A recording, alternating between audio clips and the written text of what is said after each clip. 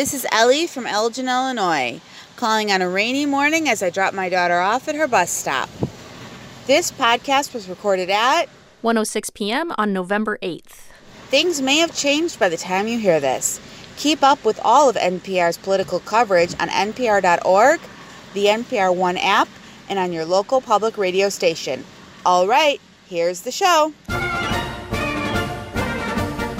Man, that's awesome. Elgin Watch has kept America on time for many, many years. That was before the Apple Watch. Are you still analog, Phil? 100%. Oh, man. All right. Well, at any rate, hey there. It is the NPR Politics Podcast. I'm Danielle Kurtzleben. I cover politics. I'm Miles Parks. I cover voting and don't own a watch. And I'm Phil Ewing, election security editor. And you do own a watch. See, you're learning so much about us already, everybody. All right. Before we get started here, we have so much business to talk through in the world of the NPR Politics Podcast, so let's get to it.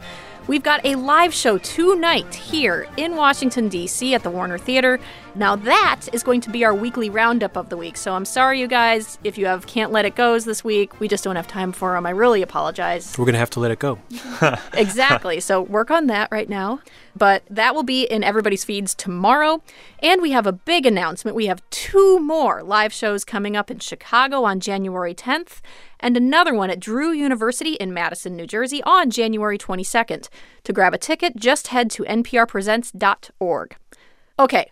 All of that said, guys, let's get to the news. We have a couple things to get to. First, a shorter thing. There are some new transcripts out in the impeachment inquiry. So tell us, what are the top lines, the things we need to know? Our colleagues are still, as we're recording this, poring over those transcripts because they just came out, but we already know 1 or 2 important things about what they said. The first is Fiona Hill, who used to work for the National Security Advisor John Bolton, said that they thought it was bad on its merits for the United States to have these strings attached with this relationship with Ukraine. According to Hill, Bolton called it a drug deal. He said that President Trump's personal lawyer, Rudy Giuliani, who had been deputized to do this work, was a hand grenade in her terms. And Colonel Vindman was on the call himself. He actually heard President Trump have the phone call with President Volodymyr Zelensky of Ukraine, at which the famous request was made for a favor by the Ukrainians. Right. And he said that, in fact, according to his own account, the White House departed from its normal procedures in handling the account of that call. So that transcript that we've all read was not placed in the normal communications system they used, but rather a more secure system. And he objected to that, and he objected to the policy that was being pursued. He said this was a bad idea because it helped Russia, or it could help Russia, even though the will of the administration, the will of the Congress was for the United States to help Ukraine. Okay, well, I'm sure we will have more on that in your feeds tomorrow and at npr.org and on the radio. But in the meantime, let's talk about the future. That's how you say the future, right? Yeah.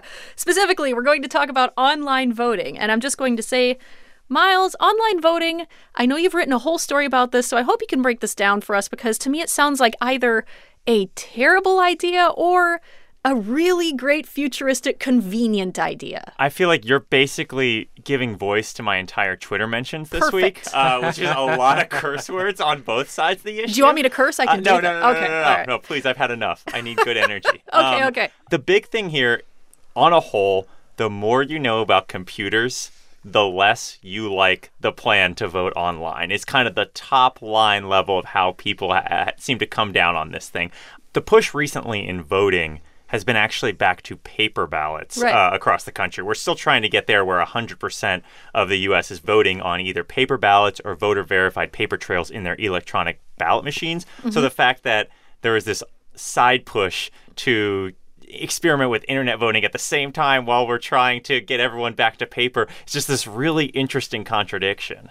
Well, so let's dig into this. I know we're going to get to the pluses and minuses a little later, but I want to get to where we are right now, because what I found surprising in your piece is that this is already happening in some places. I feel like I was talking to Phil about this the other day, and he had the light bulb moment of like, wait, this is not a hypothetical? This is like happening in different places? Right. Basically, it's only a few hundred voters at this point. There's a pilot program that's been going on in West Virginia where 144 voters in the 2018 midterms used this mobile app to cast their ballots. These are military and overseas voters. And then the pilot programs are expanding to a couple of other states, a county in Colorado, a couple counties in Oregon, and a county in Utah. we're very, very in the infancy of this program, but it's basically a mobile app where military and overseas voters in Utah, disabled voters, can get on their phone, have to go through some security protocols, and then actually cast their ballot that way. I see. So there are steps to make sure it's super secure. That's what the company says, but yes. The amount of insight we have at this point, cybersecurity experts are not happy with the amount we know about the security measures the company says they have in place. Okay, gotcha. So we've talked a little bit about these concerns, and of course, there were election security concerns very much coming out of 2016. So let's start right now with a big question our listeners probably have, which is, what is the case for this? There are definitely obvious cases against it, right? But the advocates want this conversation to start at a place of the current system is not working. You know, I think when we talk about election security and improving election security, it comes from a place of like, we have to preserve the integrity of the vote. But they say the U.S. trails most developed countries in terms of turnout rate. One reason is that elections take place during workday. Not everyone can go. Another reason is that we run elections in a very old-fashioned way. You have to take time to go to a gym or a community center or a retirement home and make sure that you're registered and then check in, and then you have to go through a line. And there's a lot of process before you actually get your sticker. The net effect of this is that you may have 55% or so of eligible voters turn out in a given year, which is what it is. The pitch from advocates for online voting, for using apps or email or other services, is that if you could reduce what technology types call the friction involved between registering and casting a ballot, then more people might do it. That might result in greater legitimacy for elected officials. Right. Standing in line is harder than just turning on my phone and going through some security measures. Even just the concept of the fact that we have to register as well as vote for right. a lot of people, for a lot of advocates, they say you actually have to vote twice in this country when you consider registration as well as voting. And they consider that in and of itself quite burdensome to getting that turnout up to a situation where people feel like it's actually representative of the entire population. We're going to leave this here for now. It's time for a quick break. But up next, we're going to talk about the risks involved in online voting. But before we go, I just want to say that NPR has been holding roundtable conversations with 2020 presidential candidates and voters. We've just put up another one with South Bend, Indiana Mayor Pete Buttigieg. You can find it at npr.org/offscript. We will be right back. Support comes from Google. From Connecticut to California, from Mississippi to Minnesota, millions of American businesses are using Google tools to grow online. The Grow with Google initiative supports small businesses by providing free digital skills workshops and one-on-one coaching in all 50 states, helping businesses get online, connect with new customers, and work more productively.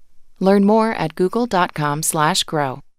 Wake up to a fresh take on the day's news with Up First every weekday morning, and now Saturdays at 8 a.m. Eastern, too. 10 minutes is all you'll need to start your day informed. And now you can listen 6 days a week. I'm Scott Simon. And I'm Lulu Garcia-Navarro. Up first to start your weekend from NPR News. And we're back. So, increasing turnout is a positive thing that could result from online voting. What is the case against it when you get down to these technical details that you've told us about here? The fear is if you have an electronic result but no way to audit that result separate from the electronic system, you can't go back and check after the fact the results that you've recorded. One reason why paper ballots have come back into vogue in a lot of jurisdictions is because they permit audits after the election so that you can double check, even if there isn't a dispute and you don't need to do a recount, how much fidelity you had in that process beforehand. But if everything is living on site a server somewhere and all of your voters are connecting via an app, even if they have Face ID or Touch ID, the way you might have with your iPhone, right, there's less confidence. You can have less confidence about the integrity of those results, even if they're not disputed. So given those fears, I mean, we still have these counties piloting these systems. Is this something we expect to grow, even despite these fears? I think that is the open question at this point. I think when you talk to advocates and the people from the company who have actually administered this app, within a decade, they want everyone to be voting this way. Whether that's going to happen is an open question. What they say basically is, let's get the military voters, the overseas voters, the people who have a lot of trouble, really low turnout rates, let's get them on it. Let's test it that way, make sure it works. Okay, who's next in terms of who else has trouble getting to the polls? Disabled voters. Let's get disabled voters all over the country using this thing. Okay, after that, let's move to rural voters, people who have to drive miles and miles to get to their polling place or have trouble using even the mail system. So once you get all those voters on, right, and at all of these sections, there's going to be a point where society has to decide which is more important, all of these questions that these cybersecurity experts have, or increasing the accessibility for our disabled population, which is something that is obviously a very sympathetic cause. So to bring in those cybersecurity experts' fears that you bring up,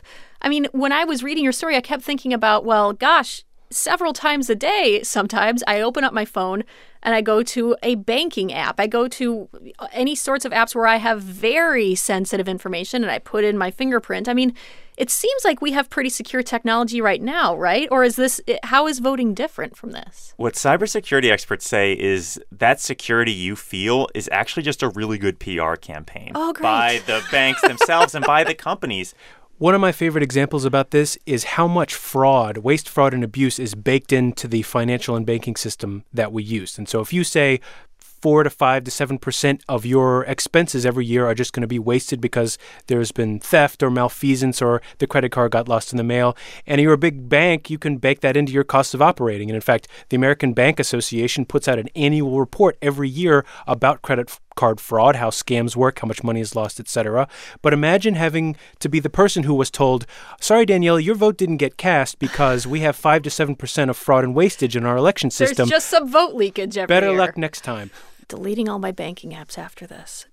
One final question I want to get at here. Let's zoom out to 2016. Let's include that in this, because some people's faith in our elections were really shaken by 2016, by, Russia trying to hurt our confidence in our voting system and, arguably succeeding. So how does online voting fit into this?